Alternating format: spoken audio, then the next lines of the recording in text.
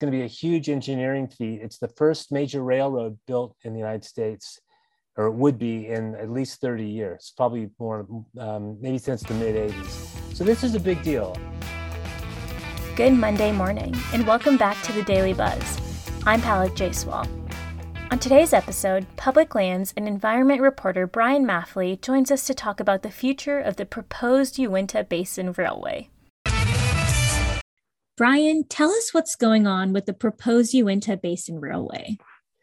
Yeah, sure thing. So this week, there were two pretty important developments that came down, starting with a resolution to a lawsuit filed by a couple of environmental groups that had been challenging the use of, the state grant to fund the engineering studies and planning for this railroad.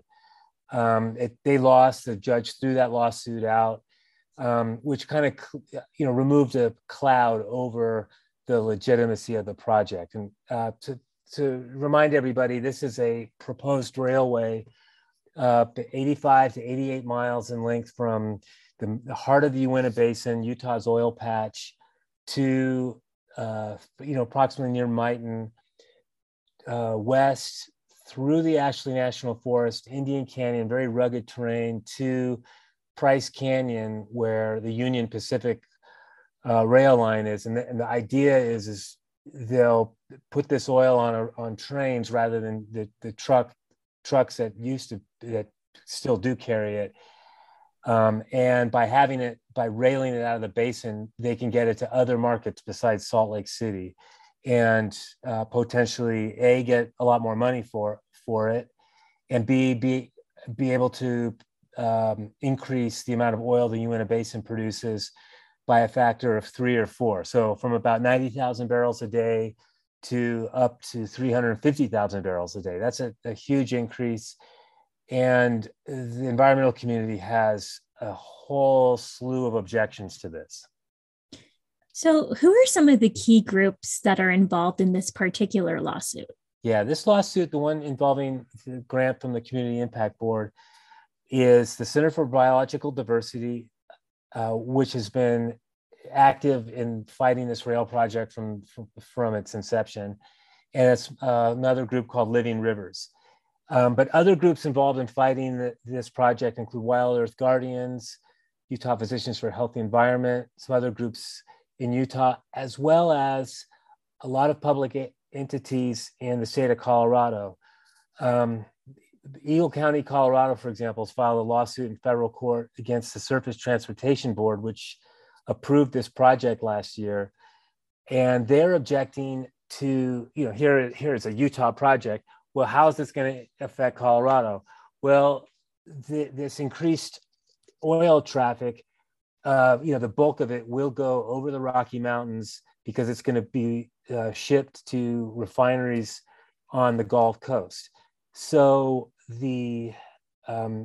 some of these local officials in ski country in Colorado are unhappy that the Surface Transportation Board did not study the impacts downstream from this project in Colorado. They're worried about 8, 9, 10 unit trains of oil coming through their county every day. So they're asking for the Surface Transportation Board to take a second look at this, to weigh those impacts.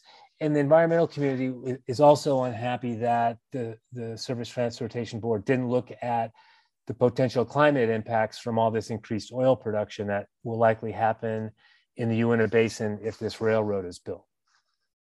Brian, are there any other environmental impacts that the proposed railway will have?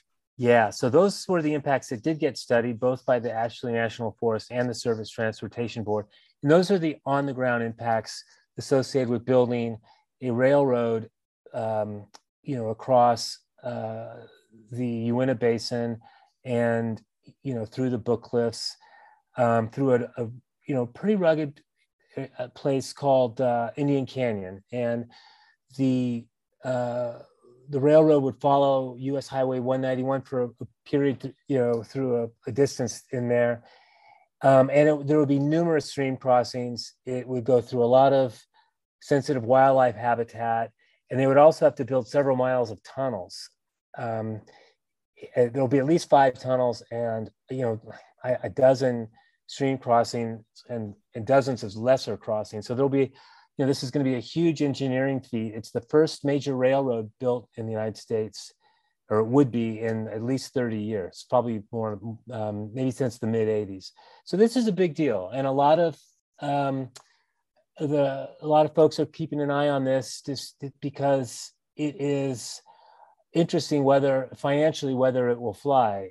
The proponents of this project is a interlocal governmental entity called the 7 County Infrastructure Coalition. It's a group of eastern Utah counties that are looking for ways to support extractive industries in those counties. And we're talking Carbon, Duchesne, Sevier, Uinta, a couple others. But they just don't have the financial means to build this themselves. So they've partnered with a financing firm called Drexel Hamilton Infrastructure Partners to raise private capital for this project, which is expected to cost $1.4 billion. A lot of people think it'll cost a lot more than that. And then they've hooked up with Rio Grande Pacific to build the project and operate it. And at the end of the day, those companies will own this project, and the Ute Indian tribe will have a small equity and stake in it as well. So what does the judge throwing out this particular lawsuit mean overall?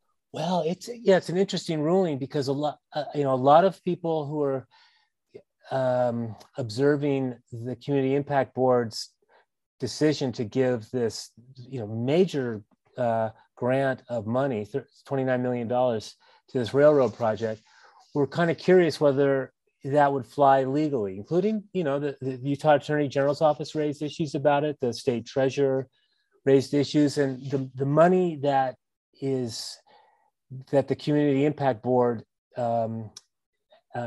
distributes comes from federal mineral royalties. And by law, that money is supposed to be used for projects to benefit the communities that are impacted by mineral development and oil and gas drilling and those kind of things. And so the environmental community was really calling out some issues here and saying, look, how is building a huge railroad that's going to promote more impacts, doing anything to mitigate the impacts of industrial development? So the judge in this case, Adam Mao, 3rd District Court in Salt Lake City, took a look at this and said, there's a lot of broader community benefits to having this transportation project built. It's not going to be just the oil and gas industry. But that said, the oil and gas industry is the most important industry in the Unita Basin. And by supporting it, you're supporting all sorts of other industries. And so the way he saw it was, this will have much broader benefits than just oil and gas. I think other people might take issue with that, but that's how he ruled.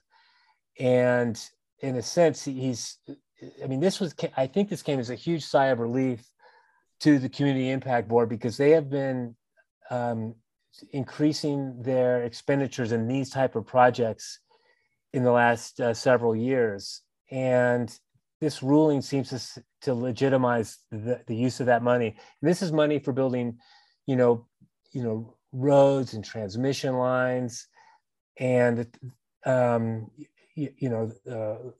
there was also a loan they gave to counties to invest in a coal export terminal on the West Coast.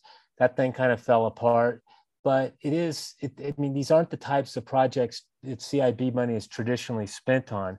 It's more like, road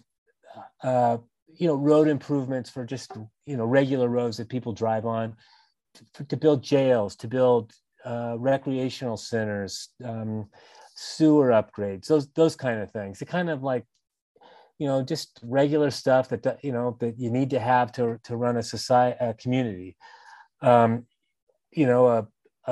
huge railroad is not, doesn't fit into that, comfortably fit into that category. Well, this ruling kind of suggests that it does, and I think it might open the door to further investment of this federal mineral royalties in these kind of projects. Definitely. Yeah. So what's next now that this lawsuit has been thrown out? Yeah, that's a really great question. And the 7-county group indicated they expect construction to begin next year, and this project will take 2 years. To me, that sounds pretty optimistic. What they haven't divulged yet is who's going to pay for this. I have not seen any of the oil producers in the basin, really step up with their checkbooks, ready to pony up some money for this. And so that part we don't really know. And so Drexel Hamilton has indicated they intend to issue a few $100 million in bonds at some point this year, and that the sale of those bonds will raise the money to get the construction going.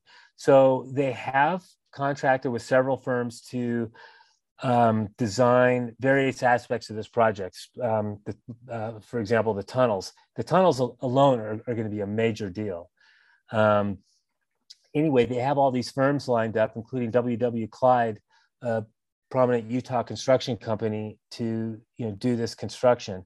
So the things are all lined up to make this happen, except for the money. All right. Well, looks like we'll have to keep an eye out for the continued coverage of this from you. Brian, thanks so much for joining us today. You bet. We'll see you around. Take care. And if you haven't seen it already, you should check out my story about the 35th anniversary of Salt Lake City's own heavy metal shop. We'll be back tomorrow with more of the day's biggest headlines. A huge shout out to the Pelicans for our music. Have a good day, folks.